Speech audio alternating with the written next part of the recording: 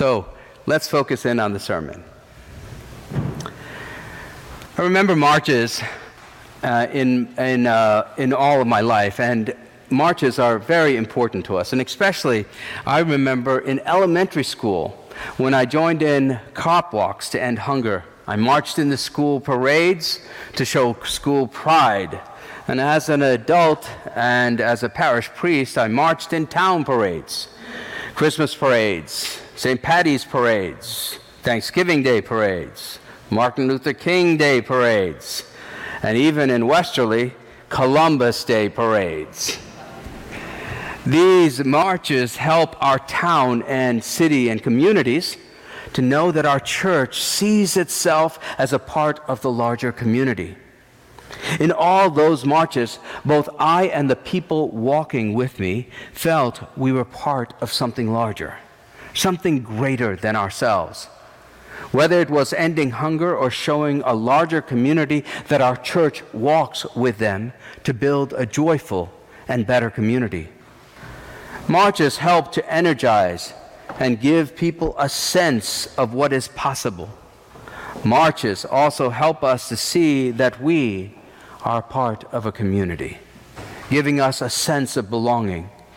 When you're marching in a parade, you get the sense of being known and knowing others. On those marches, I knew I was not alone. I belonged with others who knew me and others I knew. And in this experience of marching together, there's a joy in the fellowship. Yes, marches bring people together, helping people to share a vision of hope. Holy Scripture is filled with stories of marches. Some are hopeful and some less. But in all of these marches, there's a sense of community. We know that we're not alone. And the hopeful ones are grounded in enthusiasm for a changed and better world. But we know marches for change don't always end well. The march that Jesus and his disciples enthusiastically engaged in would inevitably meet resistance and backlash. We've seen it in our recent history. The civil rights marches, the march on Tiananmen Square, the Women's March in Washington, the Arab Spring marches in the Middle East. Hope and optimism for change is often met with resistance, and sometimes it's even violent. But the movement for change doesn't end with the march, though. History shows us that it's only the beginning.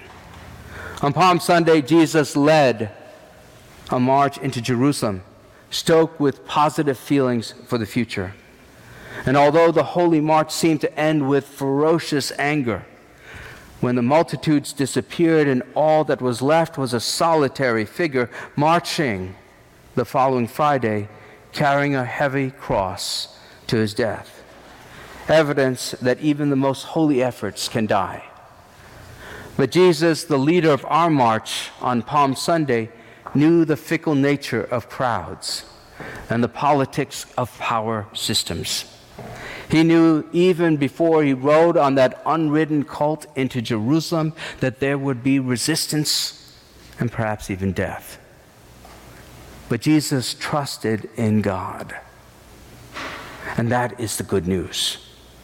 God can be trusted not to leave us alone in our holy marches, and to ultimately make things right. Jesus showed us, his disciples, that some causes are holy and benefit all of humanity, and some causes are worth dying for. To participate in some marches is a risky act of love. For us Christ followers, we too must decide what causes are worth marching for. If we decide to truly follow our Lord, and then we too must pick up and carry our cross. Because in the words of Christ, if anyone would come after me, let him deny himself and take up his cross daily and follow me. Whoever does not bear his cross and come after me cannot be my disciple. For the burden of the cross is the burden of love, leading to the kingdom of God for all. May you, my fellow disciples, find the courage to follow our Lord in his march. Amen.